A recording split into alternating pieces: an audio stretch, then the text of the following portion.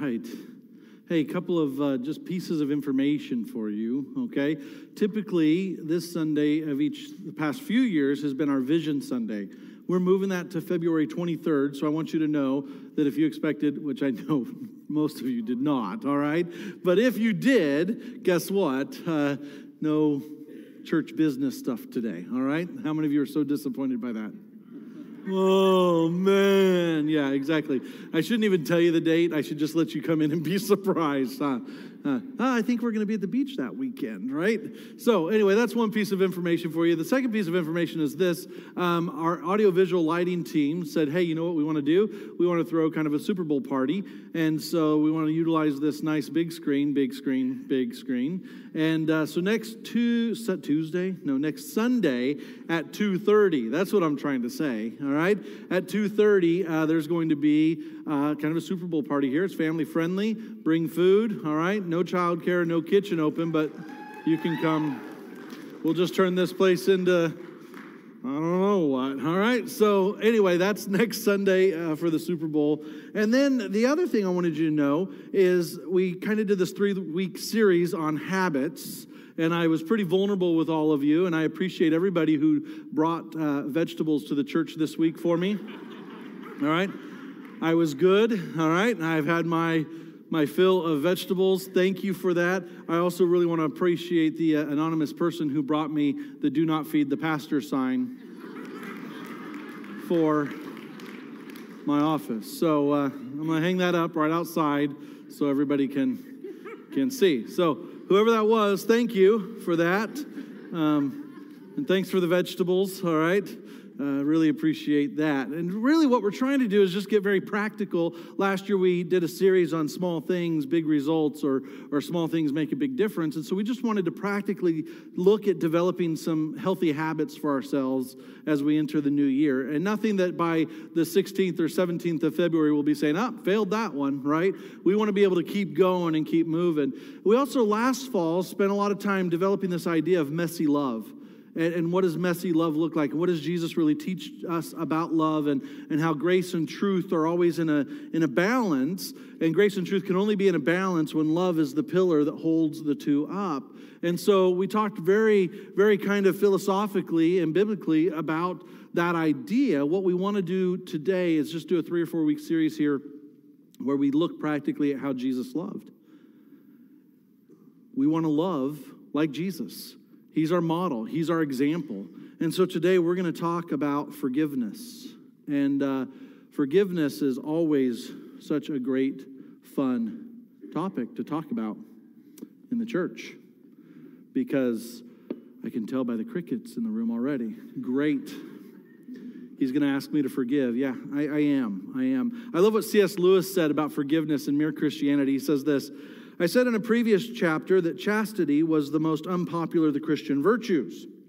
Then he says, but I am not sure I was right. I believe there is one even more unpopular, and it is laid down in the Christian rule, which is, thou shalt love thy neighbor as thyself. Because in Christian morals, thy neighbor includes thy enemy. And so we come up against this terrible duty of forgiving who? Our enemies. And everyone says forgiveness is a lovely idea until they have something to forgive. And then to mention the subject at all is to be greeted with howls of anger. It is not that people think this too high and difficult a virtue, it is that they think it is hateful and contemptible. That sort of talk makes them sick, they say. I love what C.S. Lewis says, because sometimes when we're asked to forgive somebody who's done something to us, it almost seems as if we're crazy even asking, why would you dare do that?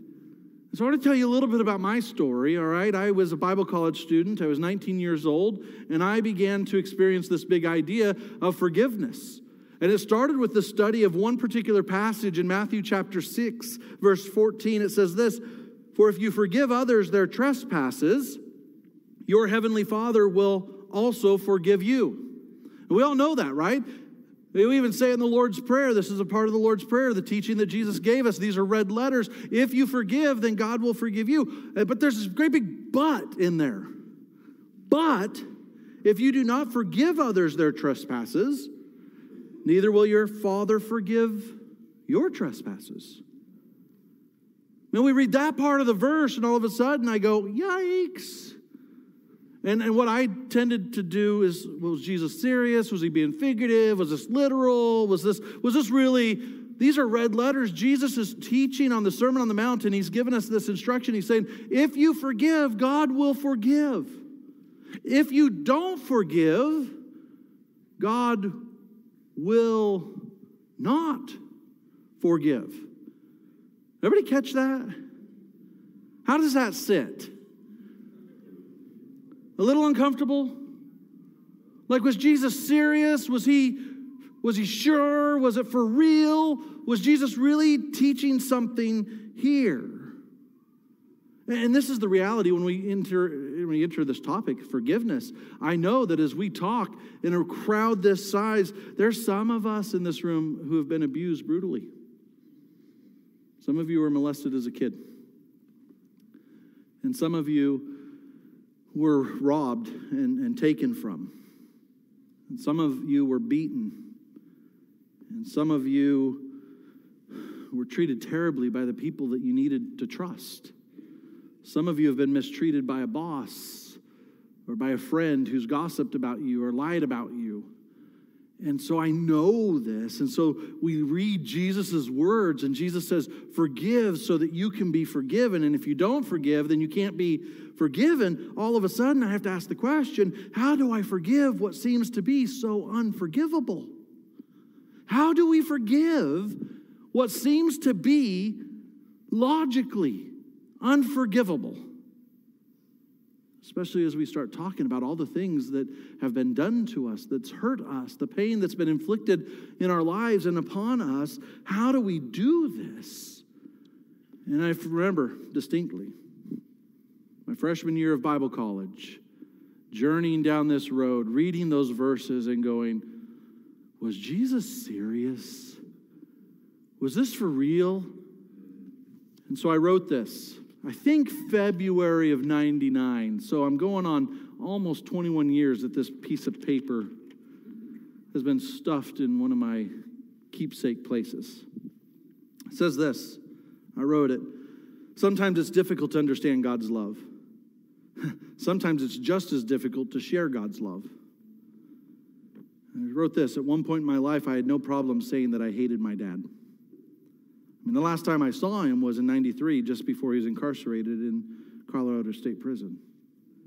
He came to visit for Christmas, but the gift I received was the worst Christmas of my life. He was supposed to be there for my brother and I, yet he spent most of his time sleeping or doing what he wanted to do. And throughout my life, he never acted like a father. Time after time, he made promises and broke them. I needed my father, but he was not there. Or the image of a father that I had was distorted and quite ugly. Despite all the pain and anger this past Christmas break, something changed. Through the counsel of friends and the study of Matthew chapter 6, I was convicted that I needed to change my attitude. And I can honestly say that I no longer hate my dad. I want to love him, and I want to forgive him unconditionally, just as Jesus loves and forgives me, although it's very difficult to do. I've realized that one of the greatest examples in my life is my dad, mainly because I have learned what not to do. So if I want to look at how to be a great husband, son, and father, I just need to do the opposite of what my dad did. But I also know that God has control of the overall picture, and he does work things out for the good of those who love him. I want to be like Jesus, and I want to forgive my dad. Not only forgive him, but love him like Jesus loves me. And the door is now open for a relationship. I may be setting myself up to get hurt, but through Jesus, I can forgive my dad again and again and again, just like he forgives me again and again and again, doing my best to love him. Perhaps through me, even my dad may come to know the love of Jesus in a very personal, real way. I wrote that, and it was the journey for me that began forgiveness for life. Understanding how to forgive, who to forgive, why to forgive. My dad did things that he didn't deserve to be forgiven for. My dad treated us in ways that we shouldn't have been treated. I was beaten in ways that I should have never been beaten. And so I ask the question over and over, how do I forgive what seems to be so unforgivable? And what I love about Jesus is Jesus in some of his most desperate moments, Jesus in what seems to be the pivotal of his life on the cross demonstrates forgiveness for us in such an incredible way. If you've got your Bibles, turn to Luke chapter 23. I want us to look at this. I want us to understand really what was going on. So Luke chapter 23, verse 32, it says this, and this is after Jesus has been unfairly put on trial, right? He's been condemned to death. He's been punished. He's got his charge against him. And so it says this in verse 32, 2 others who were criminals were led away to be put to death with Jesus. When they came to the place that is called the Skull, there they crucified him and the criminals, one on his right and one on his left. And so Jesus has already gone through some whippings and some beatings. He's been mocked. He's been spit upon all the way up to the place they called the Skull. He's been paraded as a criminal. And they get up there and they're going to hoist him up on this cross where he can be crucified the Roman death. The crowds have mocked him. They've spit on him. They've laughed in his face. He's already gone through these unfair trials, these brutal beatings and whippings. And now he is hoisted up to be crucified on the cross. And not a couple feet off the ground, hoisted up, so that every time he had to take a breath, it was excruciating and painful and took every ounce of energy that he might have had. It goes on, verse 35, and the people stood by, watching. But the rulers scoffed at him, saying, he saved others, let him save himself.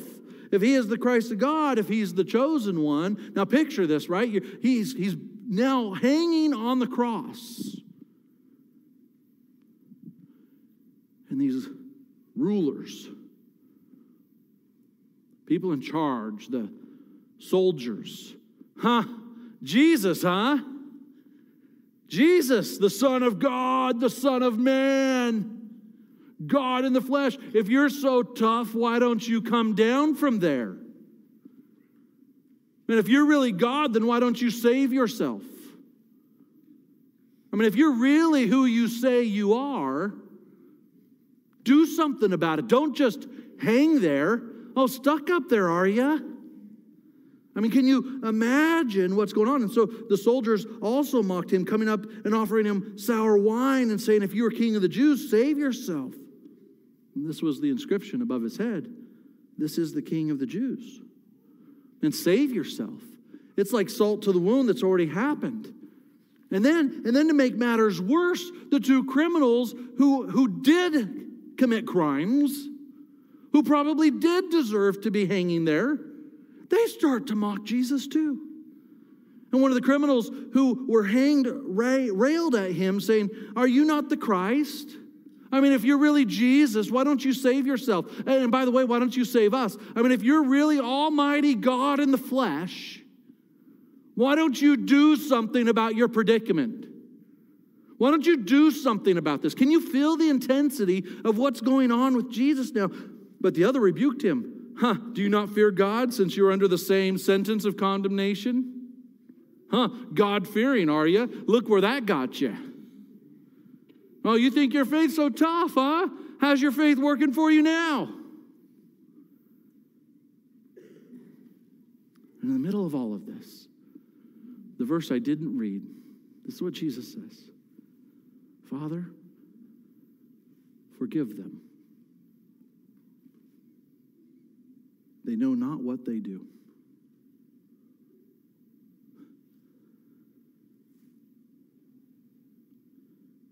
Jesus seems to forgive what's unforgivable.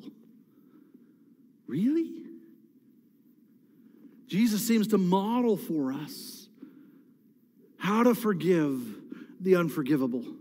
He forgives sinners. And if we're going to love like Jesus, then we have to forgive like Jesus. If we're going to love like him, then we have to forgive like him. And I know that so many of us, as we enter in here, we're wounded and we're hurting. We've been abused. We've been taken advantage of. We've been betrayed. You've been treated poorly. People have gossiped about you. They've lied to your face about you and to others about you. And maybe you've been cheated on. And maybe you have a parent who hurt you. Or maybe you are a parent and your kids have made choices that you never would have made for them had you been able to make the choice. And a lot of us were holding grudges against someone not even living. And somehow they've got a control over us that's crazy. And maybe it's because of your own hurt. Maybe it's because of bitterness that's developed toward God. And maybe you're mad at yourself. And maybe you can't even forgive them because you struggle to be able to forgive yourself. What needs to be forgiven? And so the question is this: how do I forgive? How do I forgive like Jesus forgave? How do I do this? And this is not life-shattering information. These are simple things that you can begin doing, that I can begin doing, that will help us forgive, ultimately loving like Jesus loves. And the first one is this: we have to pray for those who hurt us. We have to pray for those who hurt me. You have to pray for those who have hurt you, who have betrayed you, who have abused you, who have cheated on you, who have taken from you. We have to forgive those who hurt us. In Luke chapter 6, Jesus says this: "But I say to you who hear, you've heard it said, love your enemies, do good to those who hate you. Bless those who curse you. Pray for those who abuse you." Do you capture what Jesus is saying? Luke's recording this because this is crazy teaching of the time. This was crazy teaching. He says this: "I say to you who hear," if you've got ears and you can hear, listen to what I say, is what Jesus is saying. Love your enemies. What? Do good to those who hate you. What? Bless those who curse you. How many of you would have stopped listening to Jesus right there? And then he says, pray for those who abuse you. Pray for those. And I know we all have a different idea of what prayer really is. I printed this song off by a guy named Jaron, and you probably may have heard it. It's called Pray For You. It says this: "I haven't been to church since I don't remember when. Things were going great till they fell apart again. So I listened to the preacher as he told me what to do. He said, you can't go hating others who have done wrong to you. Sometimes we get angry, but we must not condemn. Let the good Lord do his job. You just pray for them." And so the rest of the song, he prays for them. "I pray your brakes go out running down a hill. I pray a flower pot falls from a windowsill and knocks you in the head like I'd like to. I pray your birthday comes and nobody calls. I pray you're flying high when your engine stalls. I pray all your dreams never come true. Just know wherever you are, honey, I pray for you. I'm really glad I found my way to church because I'm already feeling better, and I thank God for the words. Yes, I'm going to take the high road and do what the preacher told me to do. You keep messing up, and I'll keep praying for you. I pray your tire blows out at 110. I pray your brakes go out running down a hill and a flower pot falls from a windowsill and knocks you in the head. I pray your birthday comes and nobody calls. I pray you're flying high when your engine stalls. I pray all your dreams never come true. Just wherever you are, just know I'm praying for you." Now, I'm not sure that's what Jesus had in mind. I'm actually pretty sure that's not what Jesus had in mind. We don't pray for hemorrhoids for our worst enemy, all right? We just don't do that. We've got to take a different road, a different attitude, right? Because this is what Jesus said in Matthew 5. You've heard it said, you shall love your neighbor and hate your enemy. You've heard it said. Love your neighbor, love your friends, hate your enemy. But I say to you, love your enemies and pray for those who persecute you. Now, Jesus, he's preaching this. He's at the Sermon on the Mount, the greatest sermon he ever preached, right? He's got Jews there. He's got the Jewish leader. He's got Roman soldiers who are present because there's a crowd there. And so here's Jesus. He's saying, hey, what I want you to do is I want you to forgive those who hurt you. I want you to bless those who curse you. I want you to love those who hate you. I want you to do all of these things. Now I want you to pray for those who persecute you. And the Romans are sitting there going, not happening. We're all about conquering our enemies. Like whoever our enemy is, they're going down. You want to fight against us, you're going to get all of us. You're going to get all of us. As a matter of fact, the Romans even worshipped a revenge god named Nemesis. Did you know this? So Nemesis is who they relied on for their strength when they went conquering their enemies, because you don't pray for your enemies, you don't love your enemies, you don't bless your enemies, you kill your enemies. And then the Jews are there, and they're listening to Jesus, who is a Jew, this great rabbi, carpenter, teacher. And he says, what? Pray for those who persecute you. They go, no, an eye for an eye, and a tooth for tooth, and blood for blood. That's our motto. So could you imagine what the crowds thought when Jesus was speaking these words? Probably some of what we feel too. Did someone hurt you? Has anyone ever devastated you? Pray for them. Pray for them. Have you ever had a friend lie about you? Or talk about you behind your back? Have you ever had a boss who mistreated you? Pray for them. Pray for them. Have you ever had a parent abandon you and leave you? A parent abuse you? A child treat you poorly? Or a friend who let you down? Pray for them. Pray for them. That's what Jesus is asking us to do. That's the first step we have to take. If we are going to find it in us to forgive, we have to begin praying. And the reason Jesus taught this was because my attitude always affects my actions. And if my attitude's not right, then my actions are probably not going to be right. Even when my attitude's right, my actions sometimes struggle to be right. But Jesus was teaching this because my attitude always affects my actions. Always does. And if I wait to feel good to forgive, guess what?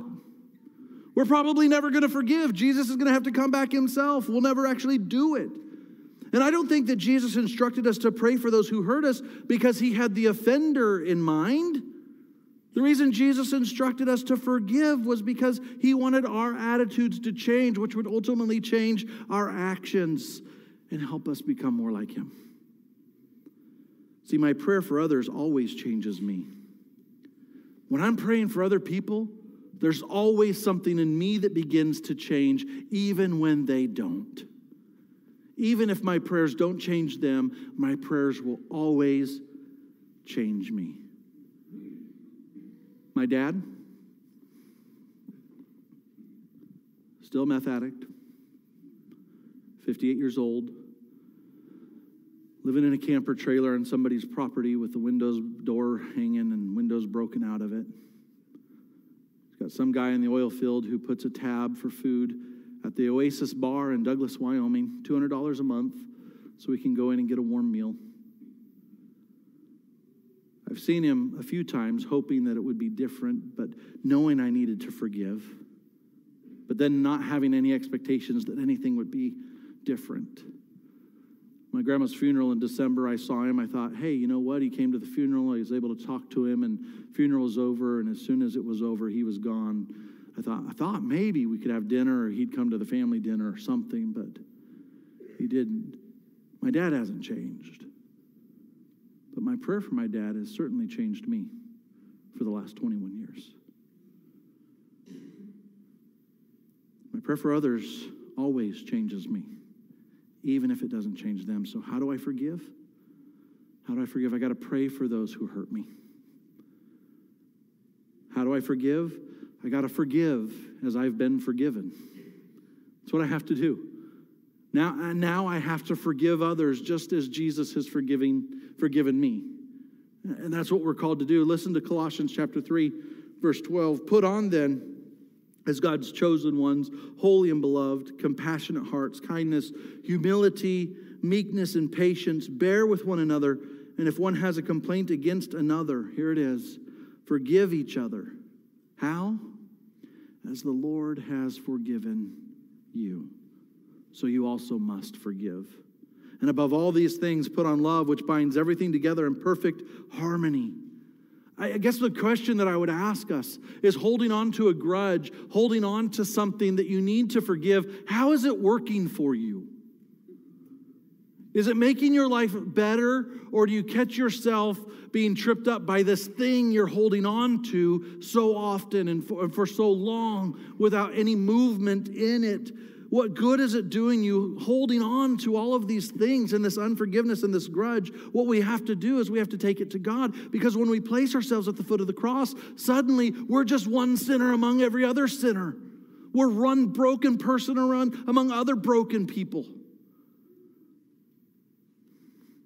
Take it to God. We got to let it go.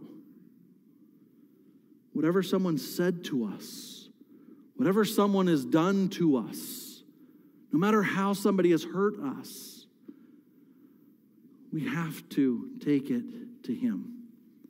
And by the way, this doesn't give a person the freedom to come back into your life and do it all over again. And you need to understand that. Because I think sometimes we think, well, if I forgive them, then I have to go back to the way it was. No. Sometimes we have to forgive people, and they will never know we've actually forgiven them. And that's okay. That's an entirely another talk for us at some point. We call it boundaries, right? Creating safe boundaries and healthy boundaries. It's important for us to do, but you still have to forgive. By thinking that you have to let them back into your life, and if that's keeping you and making you reluctant to actually forgive, man, we got to change that. We've got to change that perspective. Forgiving someone will not change the past. We have to understand that. Forgiving my dad didn't change what he did to me. Forgiving my dad didn't make my dad issues just go away. Forgiving my dad didn't change all of that, but what it did do is it drastically changed my future. When we forgive, it won't change it. It doesn't make it go away. But it will change us, and it will change our future. I wouldn't be here today. I wouldn't if I hadn't have been able to forgive. Because what the unforgiveness was doing to me is it was starting to build up bitterness and anger, and there was rage. And here I was, a Bible college student, getting ready to prepare to tell other people that they needed to forgive, but I myself could hold on to mine because I'm justified. You know what that would have done to my life had I not begun the process of forgiveness? There's one more idea. Pray for those who hurt us. Again, not life-shattering. Simple. Just begin praying for the people who have hurt you. If you're holding on to something, begin praying. Second thing is we have to understand that we've been forgiven, and therefore we need to forgive like Jesus forgave us. And the third and final thought is this. I have to include myself.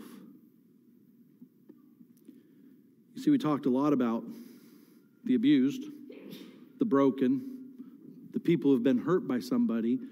But the reality is a room this size with this many people, some of us might be the abuser, might be the liar, might be the one who stole something, who gossiped about somebody.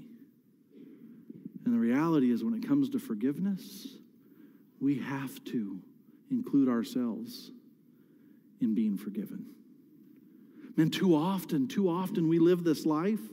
We live this life feeling entitled or justified as if I don't have to do the work for myself. That forgiveness, well, that pertains to the person who hurt me. Or forgiveness, that's not my story. That's somebody else's story. But the reality is we have to include ourselves in the forgiveness. We can never forgive like Jesus forgave us if we haven't been forgiven by Jesus. And so we have to include ourselves. I love what Corrie ten Boom said. It says this: forgiveness is the key that unlocks the door of resentment and the handcuffs of hatred. It is the power that breaks the chains of bitterness and the shackles of selfishness. In other words, you know what Corrie's saying? She's saying when we forgive, forgiveness sets the prisoner free. But who's the prisoner? It's me, and it's you. You see, the other person who's hurt us, they're moving on with their life. They're going on with it. And you've been shackled. You've got this bitterness and this hatred and this anger and this unforgiveness that's shackled you. And how well are you able to do life with your hands cuffed?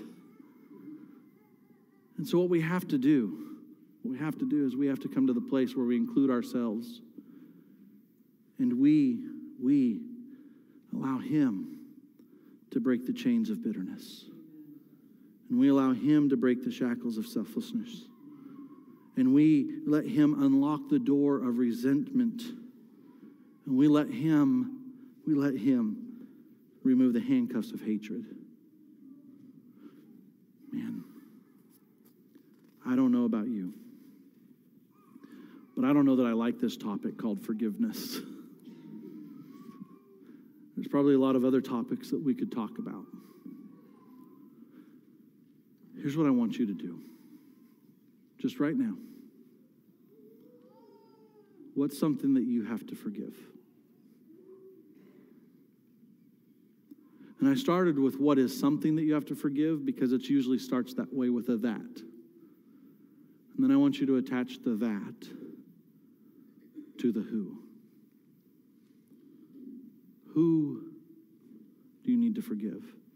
You know what I've learned about forgiveness? It's really the only question I need to ask. And most of us, it's already there, isn't it? Who do you need to forgive? Man, I know what I'm asking you to do. What I'm asking you to do seems to be impossible. It does, doesn't it? And some of you, you're sitting there, and I know this because I was you at one point, all right? Some of you are sitting there and you're thinking, you don't know what you're asking me to do. I do. I do know what I'm asking you to do. What I'm asking you to do is I'm asking you to love like Jesus. That's what I'm asking you to do. Love like Jesus. Why? Because we all want to become like Him. And to love like Jesus means we forgive like Jesus, who on the cross, while being mocked and yelled at, being crucified, nailed to a piece of timber, hoisted up for all to see, soldiers mocking Him, Jewish religious leaders making fun of Him, the criminals that He has been charged with are even mocking Him. I mean, what do they have to lose, right? And Jesus, while hanging on the cross, which was excruciatingly painful, and every time He took a breath, would have to find Himself rising up on the stake through His feet just to capture His breath, was able to say, Father, forgive them.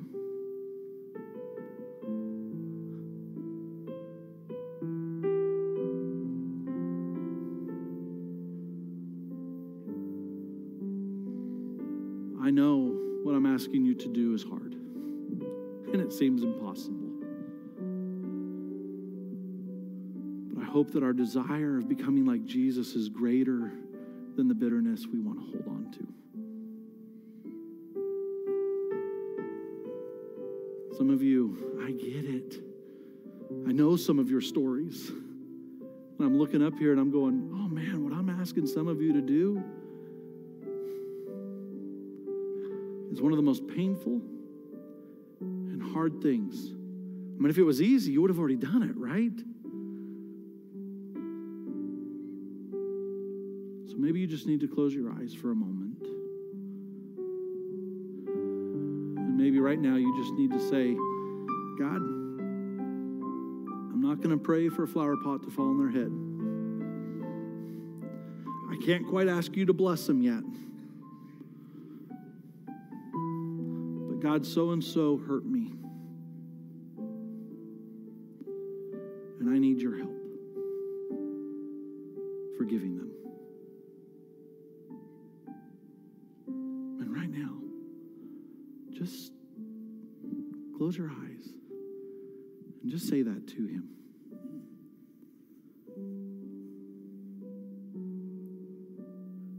maybe the person that you have to forgive isn't somebody else. Maybe it's you. And maybe what you need to say today is, God, I've really messed up. And I'm kind of holding that all in. So God, I pray for me today. When Eli prays, he goes around the table and he always includes himself. And I laugh. And then I think how beautiful and precious that is to say, God, I pray for me today. That you'd help me forgive me like you've forgiven me.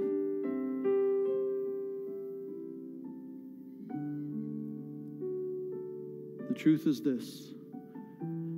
Forgiveness won't make sense outside of a relationship with Jesus. If you don't know Jesus, every Sunday when I'm done, I stand over here by the Mountain View and 5 sign. Come over and talk to me, because to forgive like Jesus forgave, if you've never been forgiven by him, none of this will make sense. So every week at Mountain View, one of the things that we do is we pass around some trays. And I never want this to get old. And on the trays, there's a little piece of bread and there's a little cup of juice. And today, I wanted to pause during this time. I want this to be a special time for us, where you truly are able to acknowledge how much Jesus loves you, that he loved you so much, that he had you on his heart and you on his mind when he was hanging on the cross, dying for the sins of the world. It wasn't just the world, they were your sins that he was dying for. And when we eat this bread, it reminds us that Jesus, he was beaten, he was whipped, he was spit upon, he had a crown of thorns pressed upon his head, and then he was nailed through his wrists and his feet because he thought you were worth dying for. And maybe you feel like nothing today. Know this. Jesus thought you were worth dying for, and he did. So when you drink the juice and you eat the bread, let it be a reminder of how crazy in love he is with you. Take your time. Think about it. Ushers, would you please come? When the ushers pass the tray, just take the piece of bread. Take the cup of juice. Remember how crazy in love Jesus is with you. Take your time.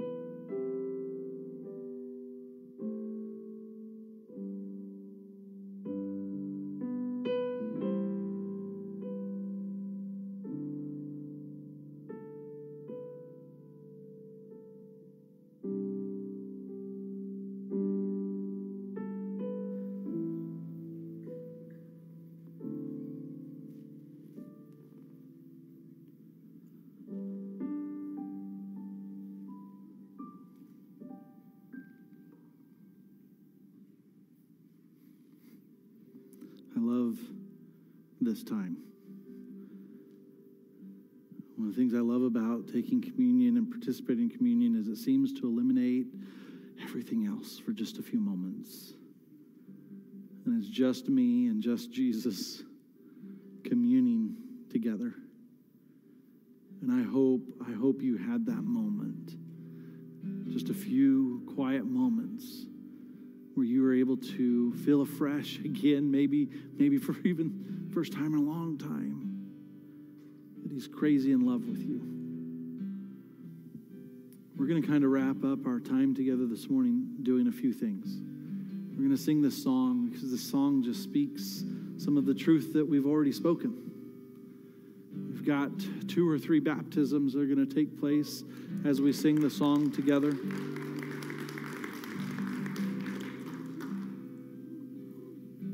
But if God needs to do business with you today in this concept of forgiveness and you're struggling, man, I'll be right over here. You're more than welcome to come over. I can pray with you. I can certainly direct you to some of our leaders who can pray with you. And don't leave today not taking care of this forgiveness business.